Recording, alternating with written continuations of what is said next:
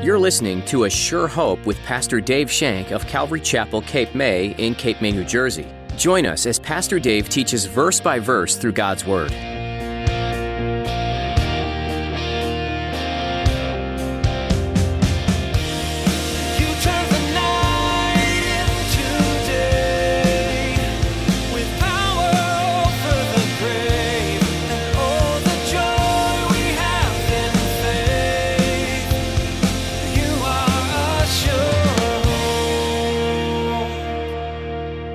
He wasn't afraid to confront iniquity, which is associated with the religious practices of the day. He basically went to them and said, right is right, wrong ain't. Why do you put above the commandments of God the traditions of men? Why do you do that? It's wrong. They hated him because they knew it was wrong. So they hated him. You kill the messenger, you don't have to worry about the message, right? Man, that didn't work out real well. Truth isn't flexible or subjective. The ultimate truth we cling to is that Jesus Christ is the Son of God, and He died and rose again to secure our redemption. He is truth. As Pastor Dave will warn in today's message, that message will earn you ridicule and rejection at the hands of men, but it bears great eternal rewards. Now here's Pastor Dave in the book of John chapter 7, as he begins his message, A Sharp Division.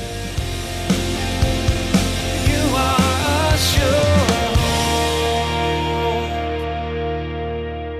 John 7, verses 10 through 13.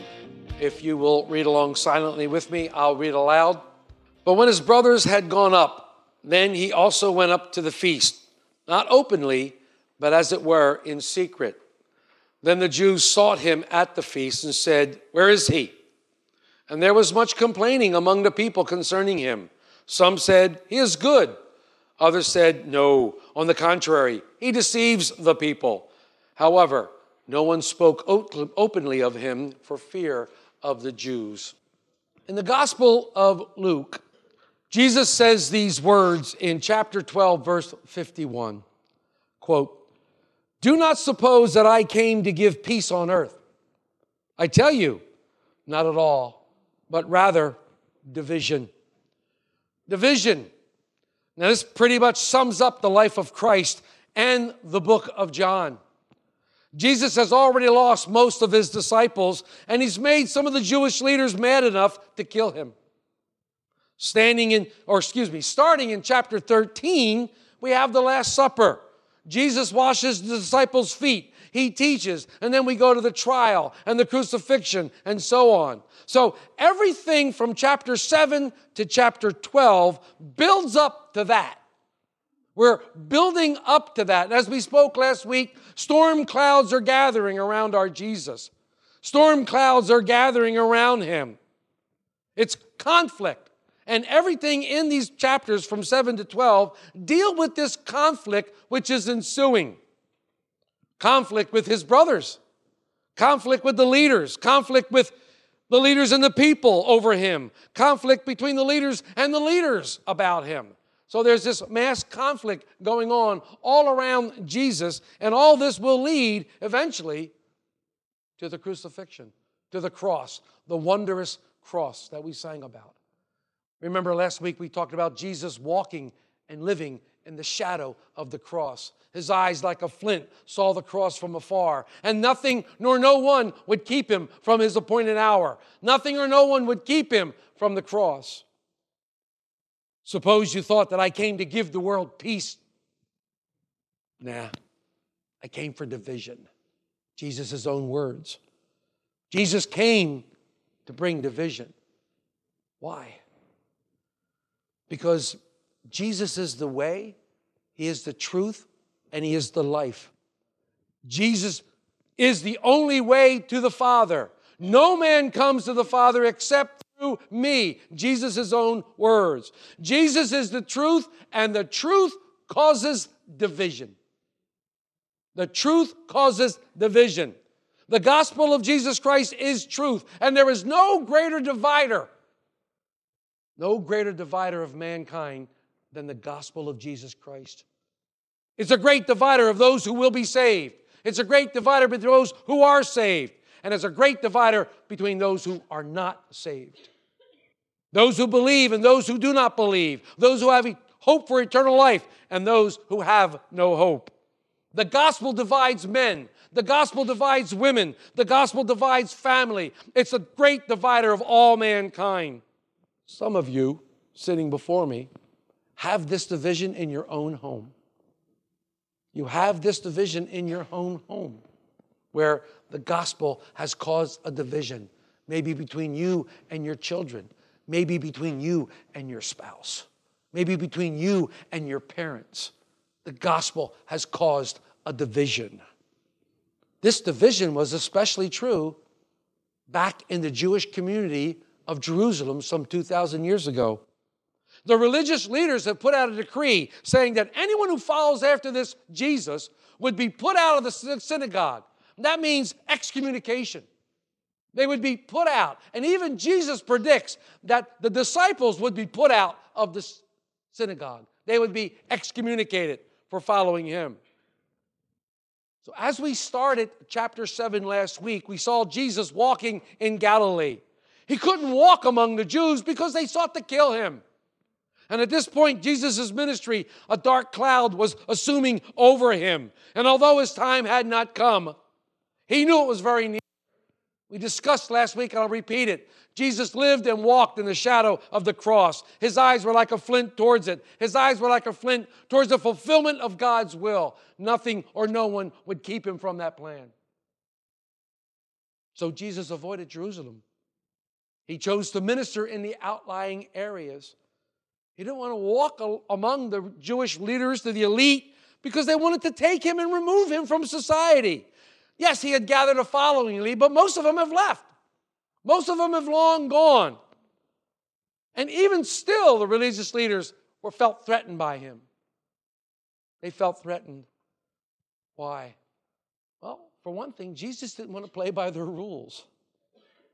Jesus didn't believe that their rules were from God. Jesus believed that their rules were man-made. In fact, he was committed to the Father's plan of redemption instead of adhering to their demands that they follow their man-made laws. You've read in Matthew 23, Jesus comes against the Pharisees because they esteem the traditions of man more than the commandments of God. And what did he call them? I loved it. He called them hypocrites. He called them blind guides. And my favorite, whitewashed tombs. You look great on the outside, but inside there's dead man bones. Because you're dead. There's no spirit within you. Even Jesus' half-brothers had an attitude towards him. Their attitude regarding Jesus was not one that you might expect, being his half-brothers. Growing up with him. We talked yesterday, the guys and I talked yesterday, how Jesus would be the oldest in the family. He would be the oldest sibling in the family, one that the brothers might look up to. Now, they've been around him long enough to know that he was different.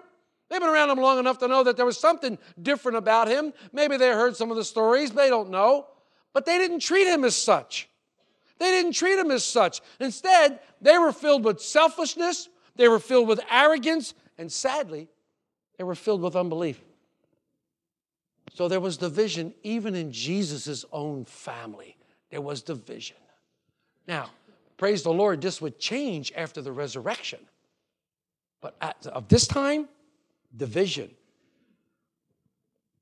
As I've been telling you all along, and as Jesus said himself, as we read through John chapter 6, his time has not come for him to offer himself as a sacrifice for sin.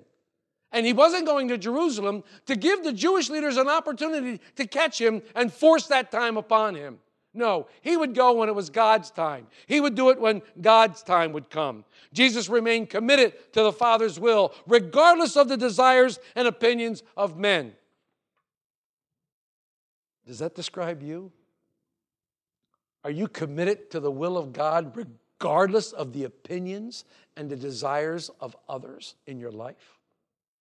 Or do you shirk back when you're around that unsaved family member because of the division, because of the conflict? Do you shirk back from being Jesus at the house? Do you shirk back from saying that prayer or from reading the Bible around them because you know how they feel about it and you don't want to offend them? I got news for you. Jesus wanted to offend them. Would you rather them go to hell, or would you rather offend them? See, the world around us constantly applies pressure to us to conform to its image. We're supposed to be conformed and transformed into the image of our beloved Savior. But the world wants us to conform to it. The world is constantly throwing things your way. Conform here, conform that way. In fact, this isn't even my notes because it happened just recently. I told the guys this morning, I don't know about you, but I read that the Episcopal Church has now decided they're going to remove all masculine pronouns from the Bible. The Bible now will be gender sensitive. It won't be gender sensitive. The Episcopal Church voted on that, and now they're changing all their prayers. I want to know what they're going to do with Our Father who art in heaven. Big guy, whoever's up there. Give me a break. You don't think we're living in the last days? You need to rethink that. You need to rethink what's going on. See, the world wants us to conform to their image. The world hopes that we will conform to their desires. And we need the same resolve that Jesus had to go to the cross. We need the same desire to be obedient to the will of God. We must always remember that the world does not seek our benefit. The world just wants to show you up and call you think you're a Christian. The world wants to point you out to others. See, the world was Jesus' opposition. The world hated him. Why? Because he exposed their evilness. Jesus told the disciples that the world would hate them as well, and they would be put out of the synagogue. The world hates us. The world hates us. Those of you who stand up for Christianity are hated in the world. Why?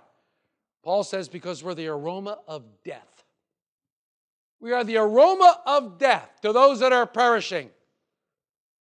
Those that are perishing, we're the aroma of death. God has made us representatives for him. Jesus has given us the authority in Matthew 28, the Great Commission, to go out and make disciples among all nations. He has given us that authority. So we are his representatives, and we bring to the people a message of hope. To some, it's a message of eternal life. It's a sweet savor unto God, life to life. But to others, those who reject it, those who refuse it, it's a message of death. It's a message of judgment. We bear God's word. Paul said, we are the epistles written on the hearts of men. We bear God's word within us. And to believe and receive this message means to reject death and accept life. But to bear this kind of message, this message of life and death, is a heavy, heavy responsibility. And for some crazy reason, God is choosing us to carry forth that message. Fallen man. He has chosen us to be his representatives, to be his ambassadors. He's chosen us to go forth with God's word. The message that we bring, the teaching of God's word that I bring up here, a person's life hanging in the balance, eternal life, wow, it doesn't get any heavier than that. We're a responsibility. That's why it's important that we teach the message clearly. Clearly. That's why we study to show ourselves approved. That's why we speak clearly and concisely. We don't shove it down their throats, and we don't beat them to death with it. We love them. We show God's love to them, and we teach that message.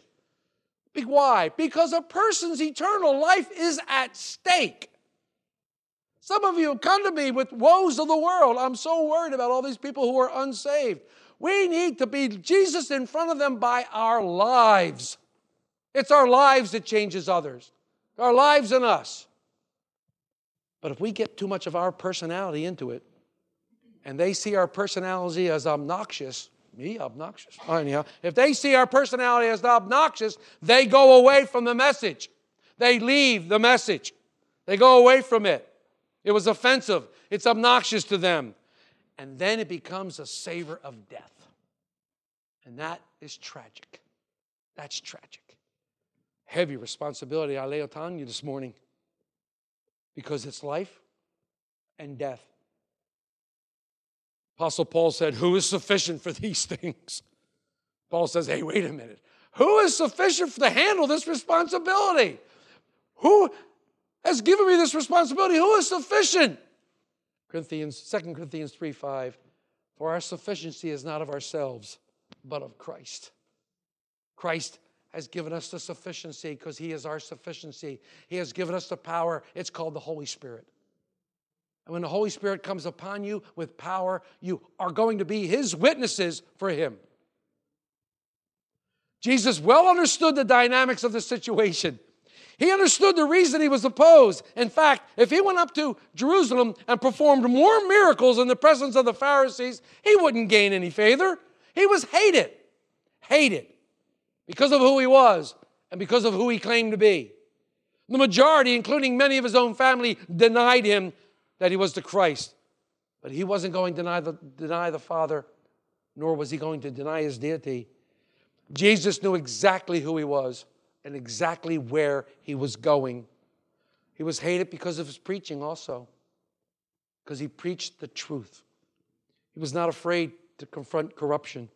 He wasn't afraid to confront iniquity, which is associated with the religious practices of the day. He basically went to them and said, right is right and wrong ain't. Why do you put above the commandments of God the traditions of men? Why do you do that? It's wrong. They hated Him because they knew it was wrong. So they hated Him. If you kill the messenger, you don't have to worry about the message, right? That didn't work out real well. Jesus preached the word to them. He brought conviction unto them. Jesus refused to alter His biblical doctrine for the approval of men, and that's what I see the Episcopal Church doing. And this is on Facebook going all over the nation. Right is right and wrong ain't. You take these two aspects and you look at them, it's a point of contention even today. It's a point of contention even today. The world doesn't really mind religion or even religious practices, but don't say the name of Jesus Christ. Don't say that name. The world has drawn a red line in the sand when it comes to the name of Jesus. Just a mention of His name brings anger and hate. You'll be called a racist. You'll be called all kinds of things. Just a mention of the name Jesus. And some of you know what I'm talking about because you've been called that.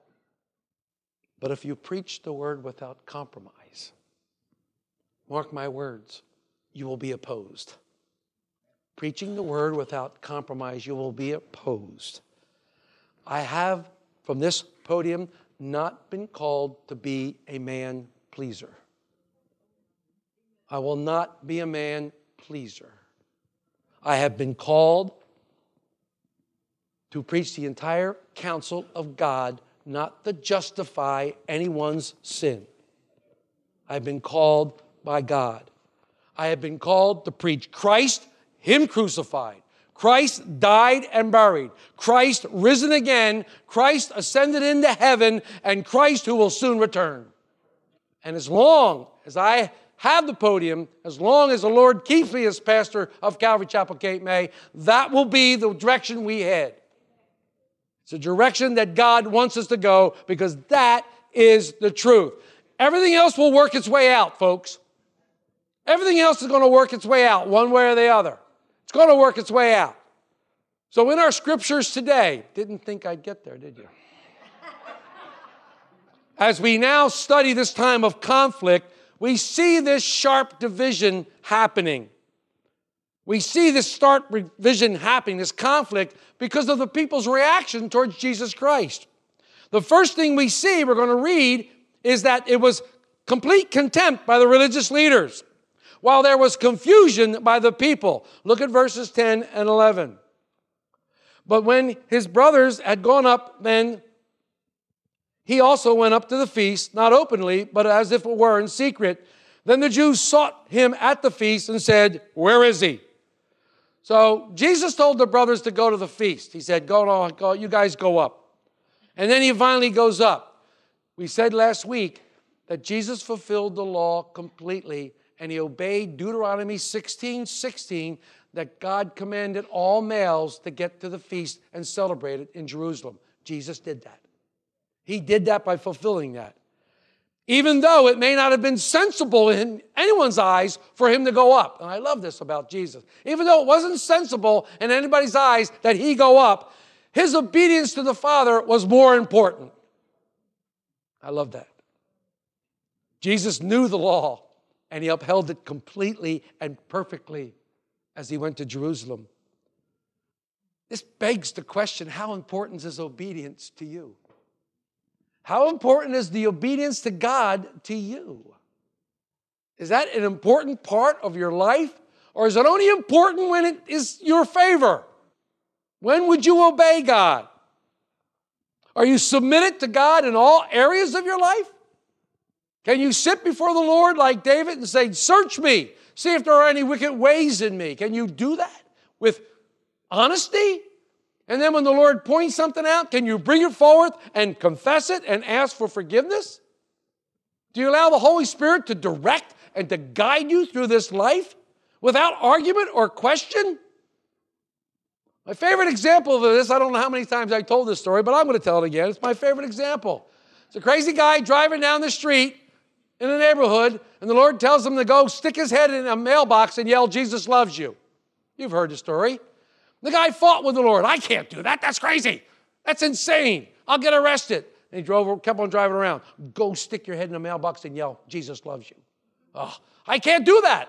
This is crazy, Lord. I can't do this. Are you going to obey me or man? So finally he comes up to a mailbox, gets out of the car, opens up the mailbox, shoves his head in there and goes, Jesus loves you. Closes the mailbox and runs and gets back in his car. And as he's starting out, here comes this guy out in a towel. And the guy said, did you yell Jesus loves you? He said, yeah, I did. Why? He said, you don't understand. He pulled up a rope with a hangman's noose on the end of it. He says, I was getting ready to kill myself. And I said, Lord, if you're real, make it known to me. And the next thing I heard was, Jesus loves you. How far are you willing to go to be obedient to God? It's a question all of us have to answer. It's a question. It's a true question. Jesus never wavered in his submission to the Father. Never wavered. He was obedient even unto death, death on a cross. He never wavered. But he goes up in secret. He doesn't go up openly. He doesn't go up parading around with his brothers. Here I am, gang, look at me. He went up there and he never ever pointed to himself until the appointed time. Until the appointed time, we call that the triumphant entry. It's the only time Jesus ever encouraged people to exalt him. But up until then, he always did things in secret. The Jews were looking for him. Where is he? They were searching for him everywhere. They thought that he would be at the feast, but they weren't sure. But they looked at him. They weren't seeking him out of a desire to know him. They weren't seeking him out of a desire to hear what he had to say. They were seeking him for one reason and one reason only. They wanted to kill him. They wanted to put an end to this nonsense. They were filled with contempt. They were filled with contempt for our Savior. And sadly, this attitude of contempt continues today and hinders many. The majority of people want nothing to do with Jesus Christ. You are a sure hope. The Gospel of John was written from a perspective that provides an eyewitness account of what happened during the life of Jesus here on earth. Different than the other three Gospels, John's book describes Jesus in ways that confirm him as the Son of God. There are things done and said that can only point to Jesus being far more powerful than what a human could do. In the Old Testament, God referred to himself as I Am. In this book, John recounts how Jesus said, I am the light of the world. I am the way, the truth, and the life, and I am the resurrection and the life. These were bold statements, but Jesus proved throughout his ministry that they were indeed true. He lived a life that compelled people to follow at that time, to seek him out, and to commit their lives. And we can also follow him today. If you missed any part of today's teaching, or you'd like to listen to additional messages from Pastor Dave, visit ASureHopeRadio.com. Perhaps you were listening, you realized that you have some questions about faith, and maybe even about salvation. We'd be happy to talk with you and provide some resources to answer your questions.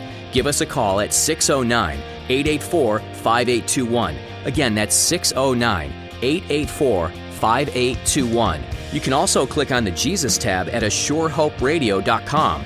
This will provide you with a succinct picture of who Jesus is and how he can change your life.